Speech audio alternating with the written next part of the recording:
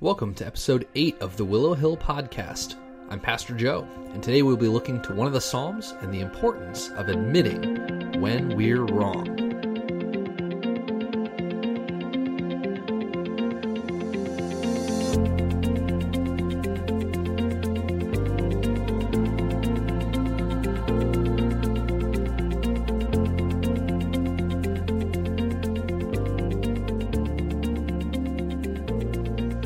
Welcome back to the Willow Hill Podcast. I hope you and your family are doing well. I would encourage you, as always, if you are enjoying this content, please share it with a friend. We have a Facebook group where the content here, as well as what Pastor Dave has been working on, will be posted. Please drop me a line on Facebook, Joe Meaden, or email pastorjoe@willowhill.com, and we will get you connected. Today we're going to be talking about a rather uncomfortable subject: confession. Confession is especially unpopular now in our time and in our culture. Celebrities and politicians have begun to learn that in this society that seems to be so careful about offending others, it's actually the best practice to never apologize for anything. You see, people who admit that they are wrong get canceled. So the theme of the day is double down. Double down on everything you say and never say you're sorry. However, we will see today that it's actually confession that we need right now. We're going to be looking to Psalm 32. I'm going to read it, and then we'll get a chance to discuss it for a little bit. Psalm 32, a maskil of David. Blessed is the one whose transgression is forgiven, whose sin is covered. Blessed is the man against whom the Lord counts no iniquity, and in whose spirit there is no deceit. For when I kept silent, my bones wasted away through my groaning all day long. For day and night your hand was heavy upon me. My strength was dried up as by the heat of summer. Selah. I acknowledged my sin to you, and I did not cover my iniquity. I said, I will confess my transgressions to the Lord, and you forgave the iniquity of my sin. Selah. Therefore let everyone who is godly offer prayer to you at a time when you may be found. Surely in the rush of great waters they shall not reach him. You are a hiding place for me. You preserve me from trouble. You surround me with the shouts of deliverance. Selah. I will instruct you and teach you in the way you should go. I will counsel you with my eye upon you. Do not be like a horse or a mule, without understanding, which must be curbed with a bit and a bridle, or it will not stay near you.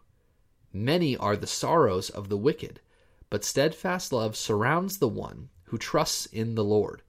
Be glad and rejoice, O righteous, and shout for joy, all you upright in heart. The psalm is broken down into a few parts, but it's best summarized as David's encouragement to the hearer or reader to embrace a life of confession and repentance. In verses 1 and 2, he pronounces that blessed is the person whose sin is dealt with and taken care of. It's interesting that he uses the term covered here, because it stands in contrast to what he explains that he did, which was to try to cover his own sin. And how easily we fall into the same trap. We think that by hiding our sin, we will find safety and relief, but the opposite always ends up happening. Verse 3 so picturesquely describes what it's like to live in a state of unrepentant sin. When you're constantly terrified, you hear someone say, we need to talk about something. That one look and the fear rises up in you. Oh no, she knows. You immediately start thinking of how you can lie your way out of it. Oh no, he figured it out. You try to think about how you can avoid as many of the consequences as possible, or perhaps to find out exactly what they do know so you can hold back the details they might not know so that you could save face, escape a little bit of the punishment that's coming your way. And then all of a sudden it's, where did you want to go to dinner on Friday? We need to make reservations tonight. Sigh of relief, but it doesn't change the panic that you feel, and it doesn't go away. David says it this way, my bones wasted away, and I was filled with groaning. Have you ever felt that way?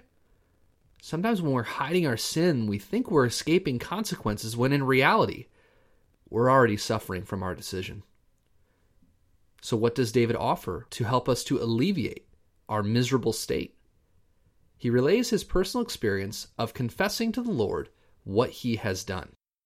He stopped hiding it. He finally just admitted it, came clean, and came to God. What he found was God's forgiveness. Often what we think is that what we've done is so heinous and so horrible that we should never be forgiven.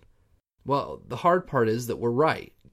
But the good news is that God does not treat us as our sins deserve, and he forgives us, even though we don't deserve it. David then reflects on how God is the shelter that we can run to in times of trouble.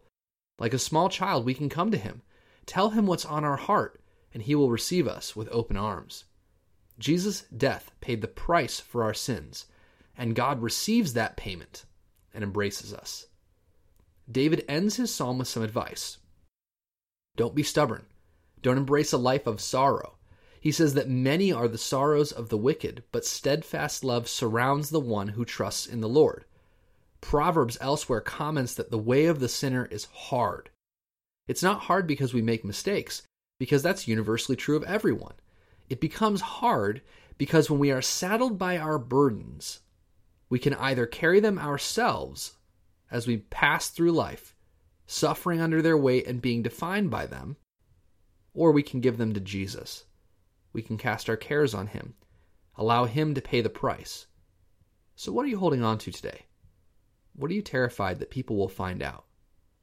Take it to Christ and seek God's forgiveness, and then live that out as you forgive others and ask for forgiveness as well, knowing that God has already forgiven you. I hope that you will find rest and experience the peace that this verse talks about today by walking in the same path as David did. Each of us are called to bring our loads and bring them to Christ.